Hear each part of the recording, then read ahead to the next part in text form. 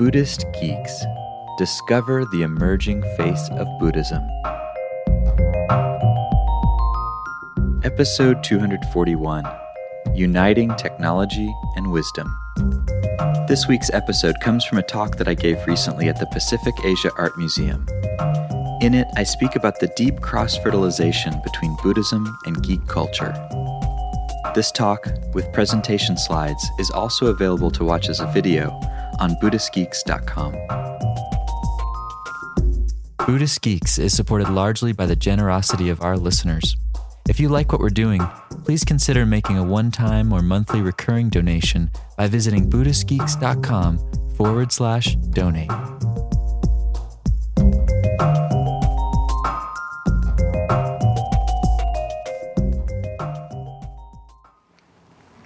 I wanted to talk today about Buddhist Geeks, and particularly about what it means to unite technology with wisdom, or at least to bring up some questions about what that might mean. I sort of have an operating assumption, which is that technology can actually help deepen our wisdom, can help deepen our sense of personal wisdom, inner wisdom, and that wisdom has a lot to offer and has a lot to inform the world of technology. So my operating assumption is that both have something to offer to each other and that they're both important. And I probably feel that way because I was conditioned in such a way. For as long as I can remember, even when I was very young, being interested in both spiritual stuff and technology. I remember flipping through the Encyclopedia Britannica. You remember back when all of knowledge could be found on 25 books? Or 26, I guess, because you'd have the Z's.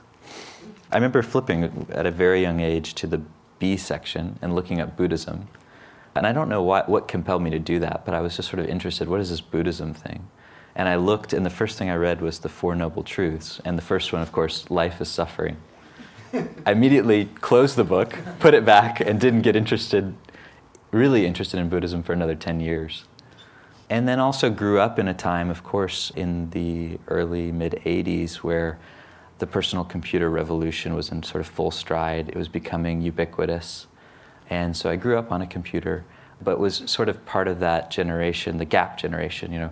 I knew what analog life was like. I did play outside growing up a little. And I also played inside. So I was part of that strange generation where we were sort of straddling analog and digital. But I always had a very keen interest in the digital side, maybe more than a lot of my peers. With that, I went and decided to become a computer engineer. So my first degree, which I ended up dropping out of, was computer engineering. I dropped out to become a sort of full-time meditator. I look back and go, shit, I wish I hadn't done that in some ways. In other ways, I'm really glad I did it. But I ended up transferring to a school called Naropa University, and I finished my undergraduate studies in religion. We called Naropa the Harvard of Buddhism. Of course, it's only one of 3 Buddhist-inspired universities, so it's bound to be one of the Ivy Leagues. But it was actually a really cool place to study.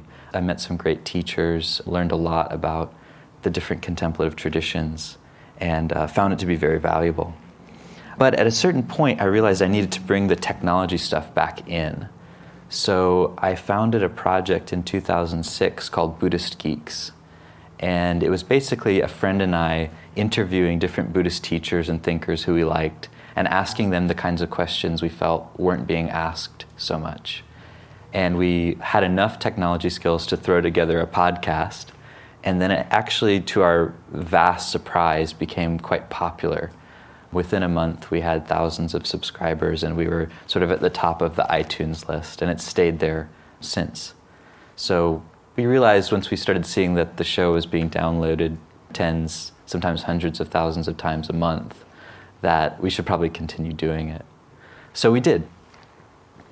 We not only do a podcast, but now we've sort of expanded. We do a sort of annual conference in what we call Meet Space, MEAT, so we can sort of marinate together in person instead of all being virtual. And the last one we did was actually here in Los Angeles, and it was a very fun time getting a bunch of normally disembodied geeks in person to meet each other in the flesh. So that's sort of just a little background on my history and interest in these two areas that I'm going to talk about: Buddhism, spirituality on the one side, technology and geek culture on the other. And to talk about both and talk about why they're important together, I kind of have to give a little overview of each. So, of course, when we start with Buddhism, we've got to start with this fellow, Siddhartha Gautama Buddha. And as many of you know, he was an extraordinary human being in that he had some very deep, profound insights into the nature of human experience, into the nature of human suffering and its attenuation, alleviation, and also into the nature of human identity. Who are we, really? Who are we at the deepest level? And he found a way, after discovering some of these answers to these questions at very deep levels, to actually communicate it to other people in a way that they were replicating his results. So he was able to systematize, kind of in retrospect, what he had done in order to realize these things. And he came up with all these sort of models and teachings and practices to help other people discover what he discovered. And after Sid passed away, after 40 years of teaching, there were enough people around who had really plumbed the depths of what he was trying to do that they continued to share what they had been taught. They continued to innovate and change what they had been taught, although sometimes more slowly and more keeping it more to the original form, but over generations you can't help but change. And hundreds of years after the Buddha died, in this slide here, if you can see, this is a sort of map of the spread of Buddhism. So Buddhism actually spread in multiple directions from India, from northern India. It moved up into Central Asia and then across the Silk Road, the Silk Route, which was like the major commerce route of the time in Asia. And it went into China, and from there went to Korea, into Vietnam, into Japan. In Japan it became known as Zen, and now we have Zen and the Art of Everything. That's where it started. It also went over the Himalayas into the high plateaus of Tibet, where it sort of mixed with the shamanistic cultures of Tibet and became what we now know of as Tibetan Buddhism.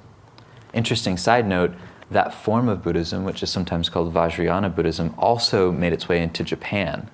It's a very not well-known sect of Buddhism called Shingon. One of my close friends is a Shingon teacher, and I've learned a ton from him about the way that Vajrayana is different in these different countries. So the cultures really do change Buddhism as they move. And then finally, and this is the form that is practiced most often here at Inside LA, it moved down into Sri Lanka, to the island in the south, and then eventually into Southeast Asia, Thailand, Laos, Burma, Cambodia, etc. And there it became what we know of now as Theravada Buddhism. And it's interesting, in each case, wherever Buddhism moved, it developed in relative isolation, relative to what we now have. There's very few places in the world that are truly isolated. But in relative isolation for generations, it would be practiced among people in certain areas and villages and cities. Really, the different forms of Buddhism were quite different.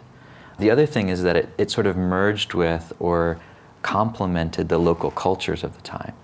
So Buddhism, one of its sort of key strengths, you could say, or its engines of growth, is this very radical flexibility and adaptability. It's able to change depending on where it's at and adapt to its culture in much the same way that Christianity has.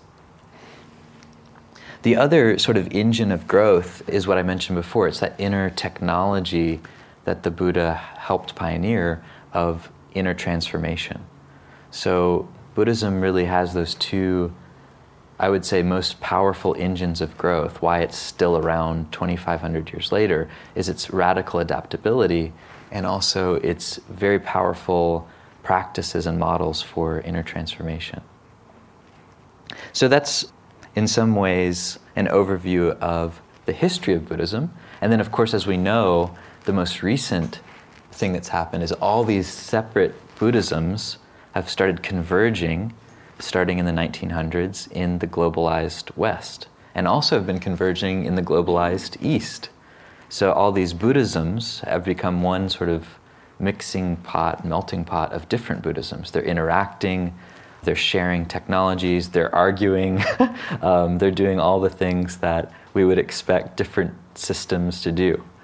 Sometimes they complement each other beautifully, sometimes there's huge sectarian divides and people arguing about which Buddhism's better.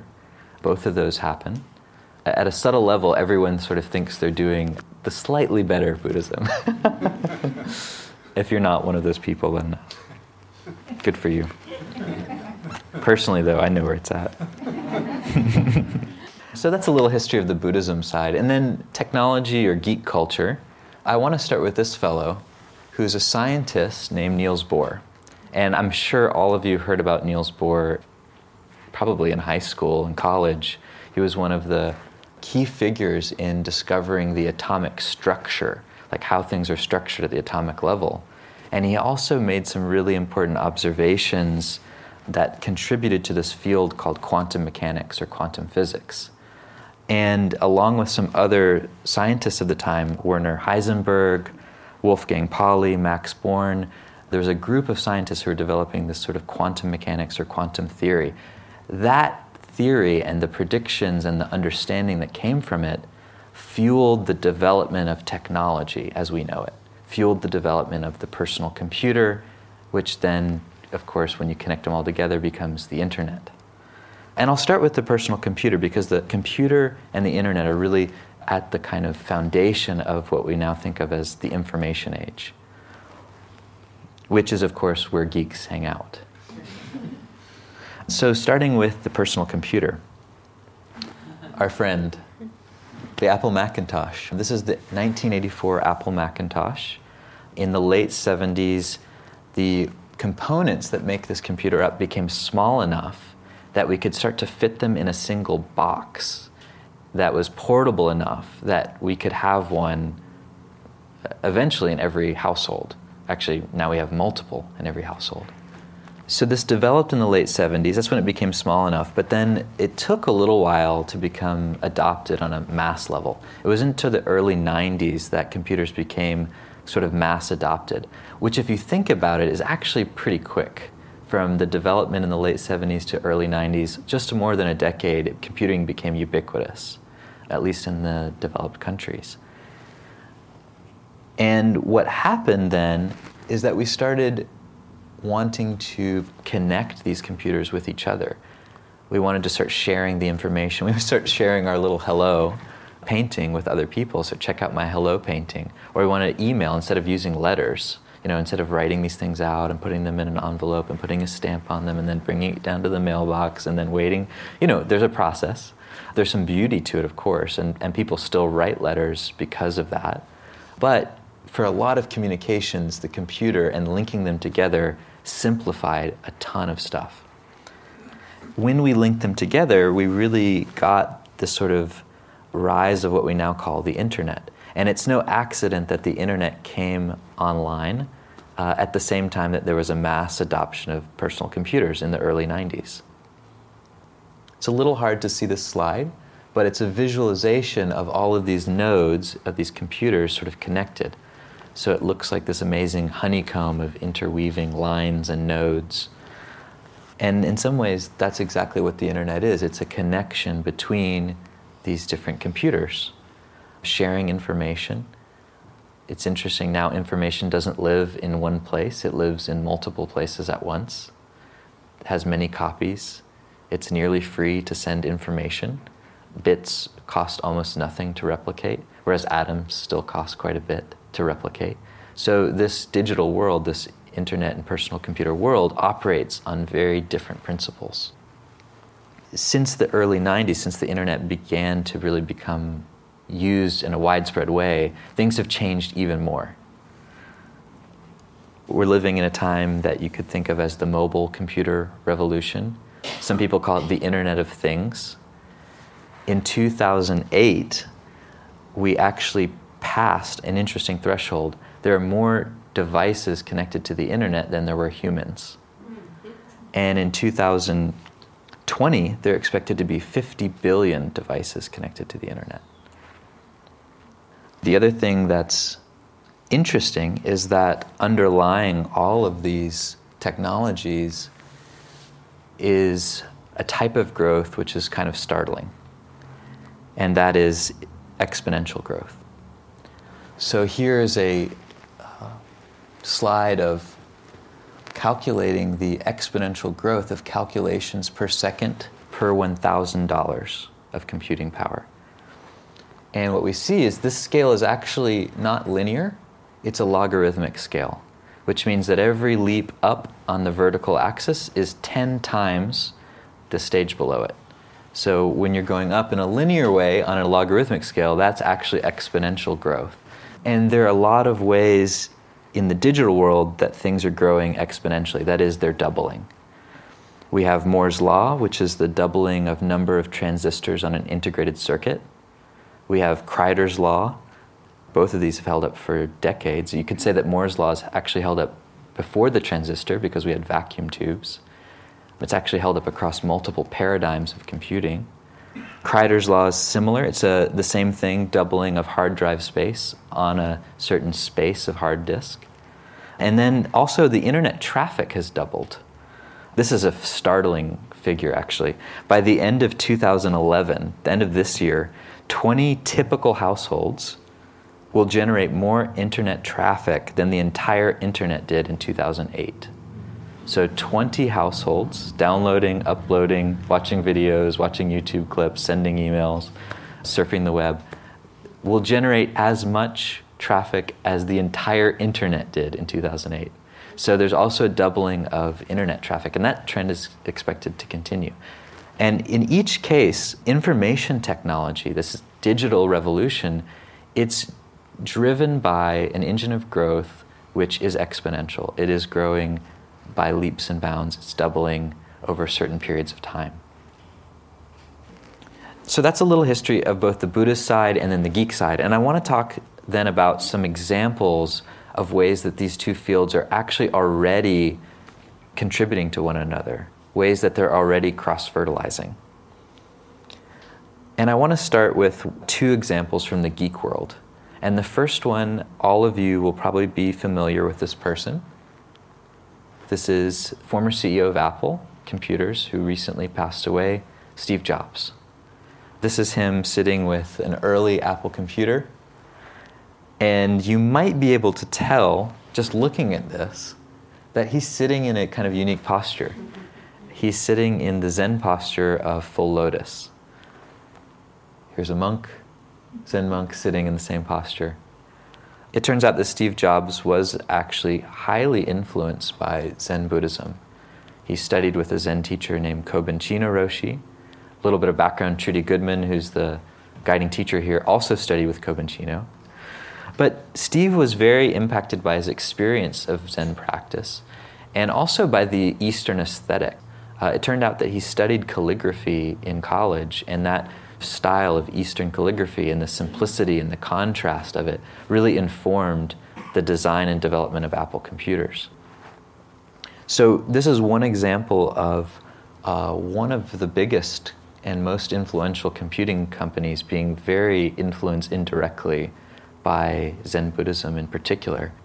It was also interesting, I was thinking the other day, if you've ever watched the iTunes visualizer, that sort of trippy visualizer while you're listening to music, and it's, you know, it looks like black holes running into each other and the universe being born and dying right there on your screen. I was thinking about how Steve Jobs also did a ton of hallucinogens, LSD, and I suspect that also influenced a lot of the developments of the computer. Another example from the tech world I want to give. Again, this is hard to see, but there's a woman giving a talk at TED. Her name is Jane McGonigal. Jane is a Silicon Valley game designer and developer. In this talk, this was one of the 10 most popular talks ever given at TED. It was entitled "Gaming Can Make a Better World." And her interest is in harnessing the 800 million hours spent every year gaming online to try to just take a sliver of that and use that processing power, basically, of all of us playing games and intelligence to solve real-world problems. So she's actually developed games that are designed to help with peak oil, designed to help with environmental issues. She's also rumored to be working on a game with the Dalai Lama that's designed to develop compassion. The reason I bring her up is because she's also, again, a Buddhist practitioner. She gave a talk at the recent Buddhist Geeks conference. It was titled "Awakening is an Epic Win." And she talked in that talk about how we can compare the process of awakening with winning a really hard game. And, at the end of a game, when you win, it's that feeling of being epic, like it was an epic win. And in the same way, awakening could be seen as a kind of epic win. She describes herself as 23% Buddhist, 77% geek. So she's more on the geek side of this equation. But she's doing some really interesting things to bring some of the important qualities that Buddhism's interested in developing into the world of gaming, which could have a broad impact on society. And then I also want to give 2 examples from the Buddhist world of how technology is impacting how Buddhism is taught and practiced. Because, of course, as everything changes around us, we're going to change how we do this. The first one I want to talk about is a mobile app that came out a few weeks ago. It's called Buddhify. Good name. And this was developed by a close friend of mine. His name is Rohan Gunatilaka. He's based in Scotland, and he's a longtime insight meditation practitioner. And he developed this application using his own money on iPhone and Android platforms, and it's designed to teach people how to meditate on the go.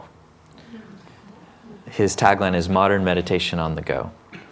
And he did this because he would walk around and speak with different friends and colleagues, especially those living in London, and he would ask them, especially when they mentioned that they had an interest in meditation, well, what's keeping you from pursuing that interest?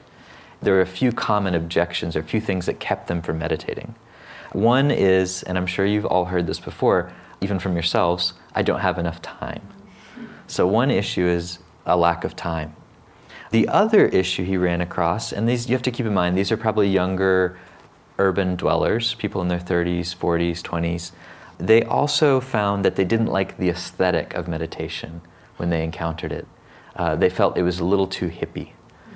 They didn't like the sort of patchouli, lotus flower aesthetic that had become associated with Buddhism in the 70s. So that kind of turned them off. So he designed this application to meet those challenges from a design perspective. So how it teaches meditation is it teaches people to meditate while they're doing something, as opposed to coming and learning it while you're sitting. So there's a sort of options in Buddhify where you can do meditation while you're commuting to work, while you're at the gym, for instance. And there's actually guided tracks for doing those things and learning meditation while you're in certain activity that you're normally in. So that deals with the time issue. You have no excuse because you're doing those things anyway. And then the other thing that it does is it changes the aesthetic. As you can see, this is a very modern aesthetic. If you play around with the app, you'll see it's very much like kind of Web 2.0 style. It doesn't have any of the sort of normal Buddhist imagery. The word Buddhify is really the only overt Buddhist thing you're going to see in there. And yet it's very informed by Buddhist practice and theory. So this is, I think, an interesting example of using technology and using design principles to create something new. We don't know how it's going to work. It's only been out for 3 weeks. Rohan's hope, I can tell you, is that this is an entryway rather than a final solution, that by learning how to meditate on the go, they would then sort of get hooked into deeper forms, like coming to communities like this and learning something in a little bit more depth. But it is an interesting sort of way in. Another example, and this one's hyper geeky, this is meditation teacher Shinzen Young. Shinzen, for those of you who haven't heard of him, he's a very highly trained meditator. He practiced in what we call the 3 sort of major Buddhist practice traditions. He studied Zen, he studied Vajrayana Buddhism, he studied the Shingon Buddhism that I mentioned earlier, and he also studied the mindfulness techniques from Theravada Buddhism. So he was very highly trained in all of these different forms. And he also, because he realized that Western science and technology were really important and they were going to become even more important, he was sort of the original Buddhist geek in this sense, because he was seeing this in the early 70s. He decided he needed to self-teach himself at sort of like PhD level mathematics and science. That way he could speak the language of both worlds and help with their coming together. So one thing that he's done, which is so interesting since immersing himself in both worlds, is he's developed a form of meditation that he calls algorithmic meditation. Very simply, an algorithm loops and branches. It's a way of going through particular instructions where you're looping, that is, you're coming back around, and you're branching, that is, new possibilities open up. Sometimes you branch, sometimes you loop, depending on the algorithm and what it's trying to do. In his case, he's got an algorithm which is designed to help people get enlightened. And he's developed that over decades of actually teaching people meditation, giving them particular instructions, and having them flow through this, what he called an algorithm. And he found that with this algorithm, it sort of increased the efficiency of the enlightenment process on average. And he realized at a certain point, as he was looking at this sort of algorithmic meditation he'd designed, that he could actually automate this. He could actually turn it in to an artificial intelligence program. So out of this algorithm, he's actually been working on what he calls virtual Shinzen. That is a type of artificial intelligence program which does this for you. That is, you get on the phone or get on the internet, and it actually guides you through this process without any human needing to be on the other side.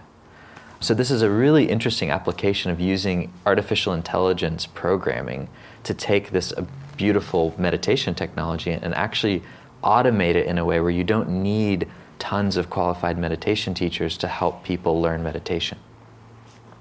I suspect that when he's done developing this, that it's going to look something like this. There's virtual Shinzen, straight out of the Matrix. Actually, when I interviewed him on Buddhist Geeks, he told me something which I found really interesting. He said that his programmer, the guy that was working on this, says that he's going to be the first Dharma teacher in Buddhist history that instead of appointing a successor, actually builds it. Anyway, we'll see. It's still in development, still in beta. So, given these different examples of ways that Buddhism is already cross-fertilizing with technology, and technology is already cross-fertilizing with Buddhism, I also wanted to talk a little bit more about why this unification, why this coming together is so important. So one of the reasons it's important, and this is something that Shinzen Young sometimes talks about, is that Buddhism or these inner contemplative traditions, they're really interested in developing a certain type of happiness, and that happiness is one that's not so dependent on the conditions of our lives. In some ways you could say it's independent of conditions. It doesn't change based on what kind of day we're having. We have good days and bad days, but this happiness that's developed through practice is actually independent of ups and downs, the vicissitudes of life. Whereas technology is, in a certain way, developing the opposite. It's developing a type of conditional happiness that gets better with time in a certain way. So some of the early technologies, like in medicine, have doubled our lifespans in the last couple hundred years. So we have that extra life. We can actually sort of enjoy ourselves, learn things like this, spend time growing. You could say that time has freed up a possibility of developing a kind of human potential. So in that way, technology helps us gain a certain type of happiness that's tied to the conditional world. As soon as that technology leaves, then we would no longer have it. But while it's there, it definitely improves our life in certain ways. Of course, it adds things that we could say are not improving our lives. We get distracted with technology, etc. But overall, we could say that it's led to a certain type of increase in happiness. So the coming together of these two is the coming together of these two types of happiness. Can we have a happiness that is both connected to the conditions of our lives and improving with time, and a happiness that's independent of that, so that we have a certain type of inner happiness which isn't dependent on things changing or doubling or getting better. The other thing is that the Buddhist practice is in some ways an internal type of technology.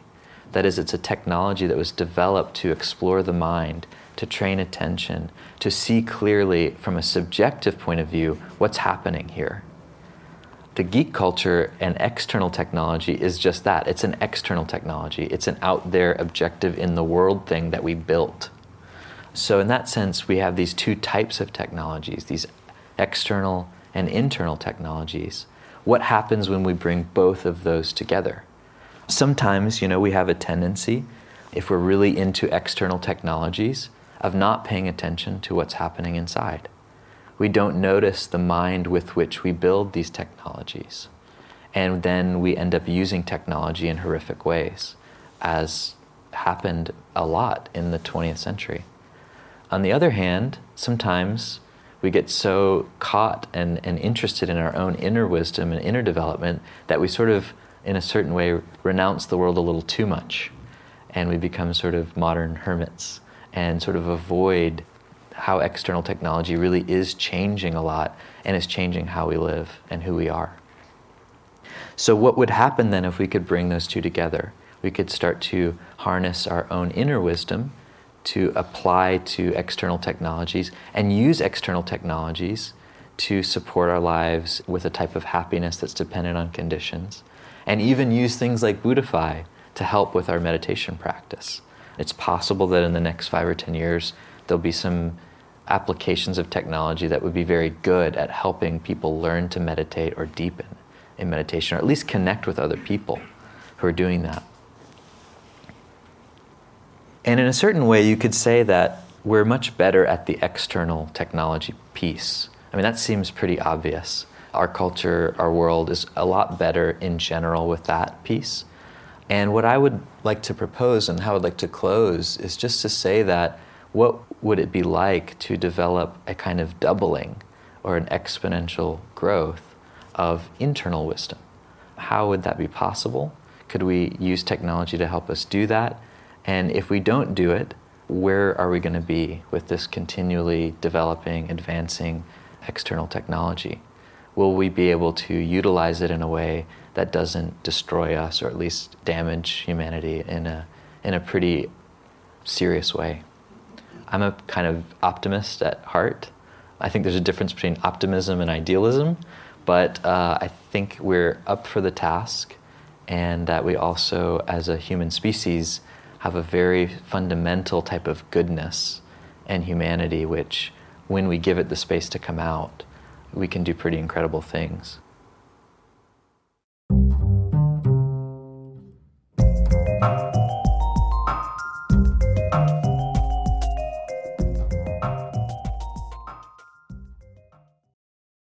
Join us for the 4th Annual Buddhist Geeks Conference, hosted in partnership with Mindful Cyborgs and Shambhala Sun, from October 16th through the 19th in beautiful Boulder, Colorado. This year's conference will be exploring the convergence of Buddhism with modern culture and technology through informative keynote presentations, idea-packed TED-style talks, self-organizing community dialogues, and contemplative workshops and practice periods. This year's list of presenters includes the world's most quantified man, Chris Dancy, abbot of the Village Zendo in New York City, Roshi Pat Enkyo O'Hara, and pragmatic Dharma provocateur Daniel Ingram, as well as many others. For more information and to register, visit buddhistgeeks.com/conference. After nearly a year in private beta, the Buddhist Geeks Network is now open for any independent practitioners who want to engage in interdependent practice. You can find out more about the Buddhist Geeks Network by visiting buddhistgeeks.network. And if you'd like to join the community and join us in regular social meditation practice or other events that we host there in the network, all freely offered, you're very welcome to do so, again, by visiting buddhistgeeks.network. Love to see you there.